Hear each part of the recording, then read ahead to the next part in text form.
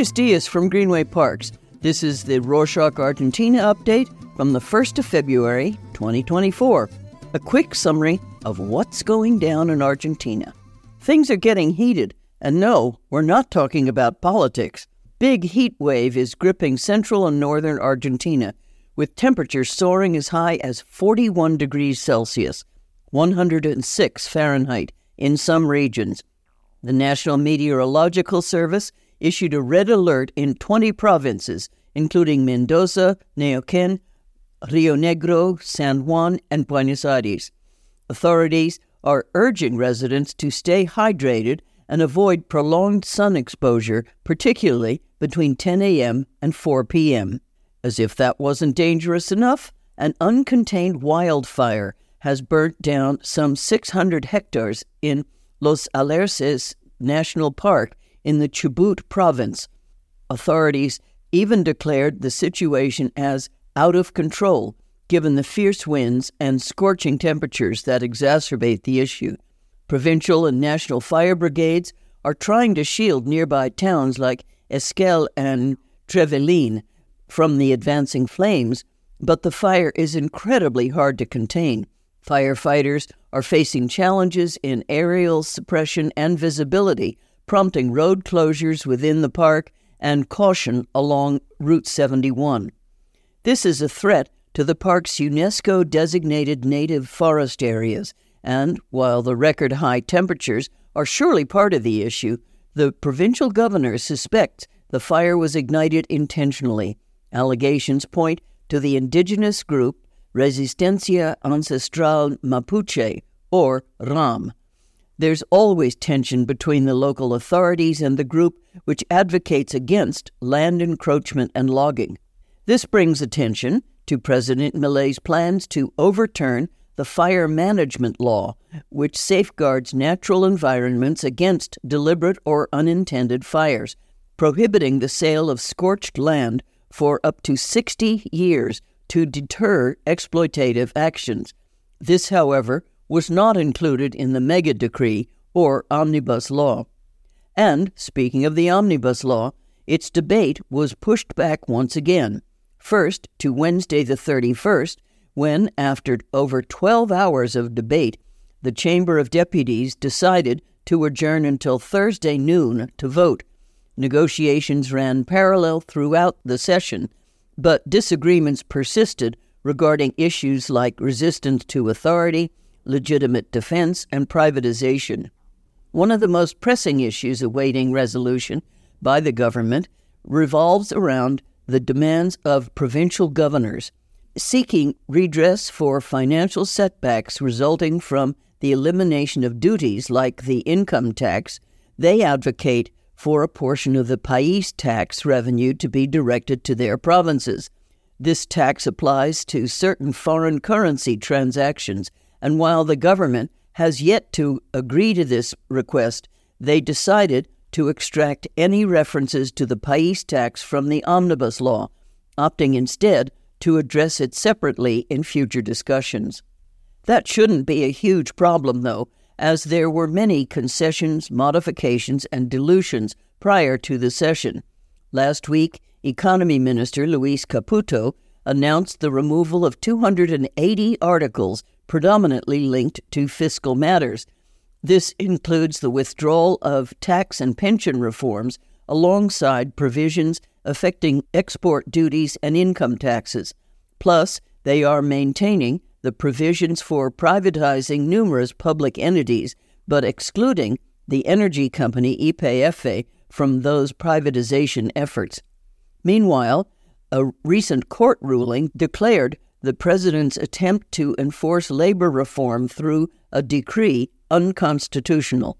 The court's decision, announced via its website, follows the suspension of Milei's proposed labor changes initiated on the 3rd of January, prompted by the challenge from the influential CGT labor union, which led a nationwide strike against the reforms.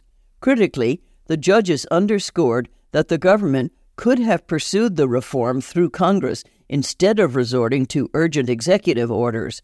Milei's options now include appealing to the Supreme Court, or navigating the legislative process.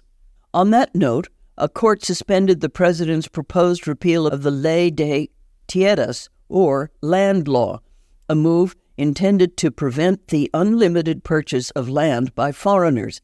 Federal Judge Ernesto Kreplak, responding to a lawsuit filed by the Center of Malvinas Islands Ex-Combatants, temporarily halted Milei's repeal efforts, deeming them potentially unconstitutional and harmful to national sovereignty and territorial integrity.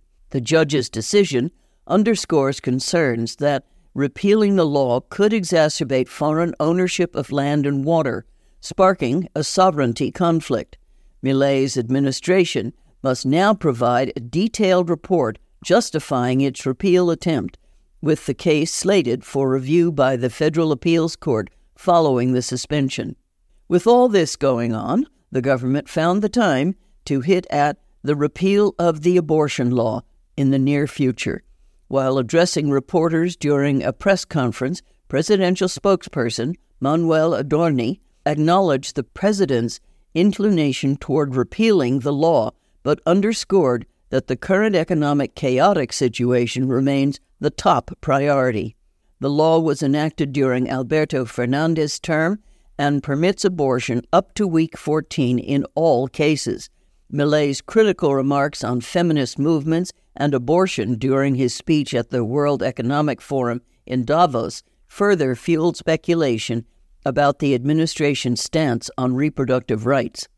Speaking of Davos, the Financial Times published a follow-up piece titled "The Global Business Elite is Infatuated with Javier Milei." The article discusses his bold speech at the World Economic Forum, where he criticized various political movements and called for limited government intervention in individuals' lives. It also looks into Milei's pro-business stance and how promises of austerity measures have garnered attention and support, even from entities like the IMF and J.P. Morgan. To read the full article, follow the link in the show notes. In other news, supermarkets and convenience stores have agreed to implement a 20% discount on 20 essential basket items for 60 days. The decision comes amid a significant surge in prices and despite Milei's prior criticism of price agreements and regulatory interventions. If you are planning to buy certain items abroad, we have good news.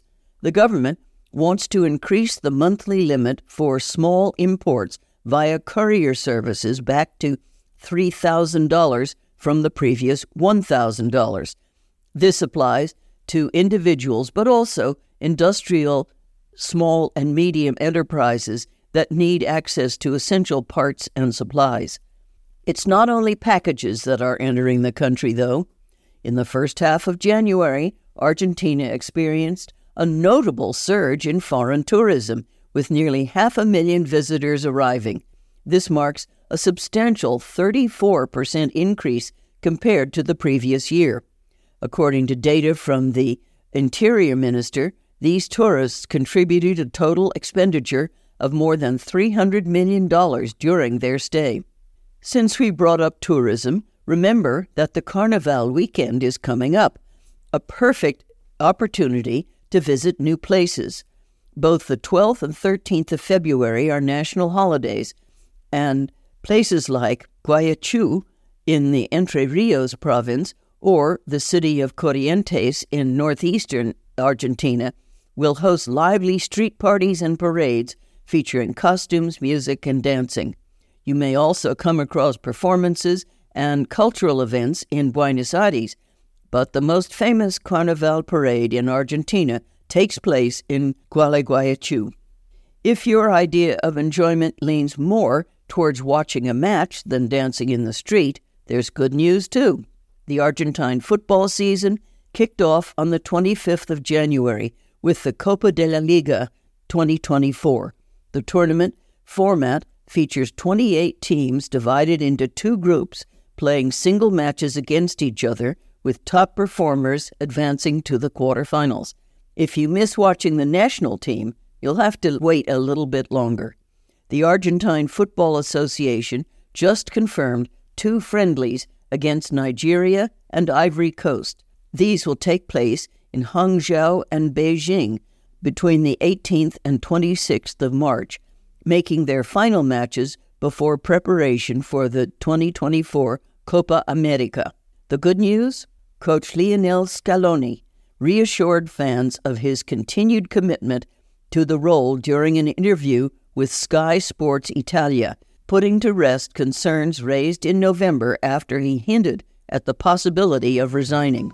And that's it for this week. So you listen to us, ideally almost every week, but we don't actually know each other. Here's a chance to fix that.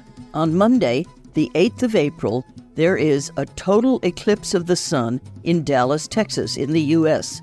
There will be events organized the whole weekend before. So, on the off chance you can get here, send us an email or check the show notes for more information. Nos vemos la próxima semana.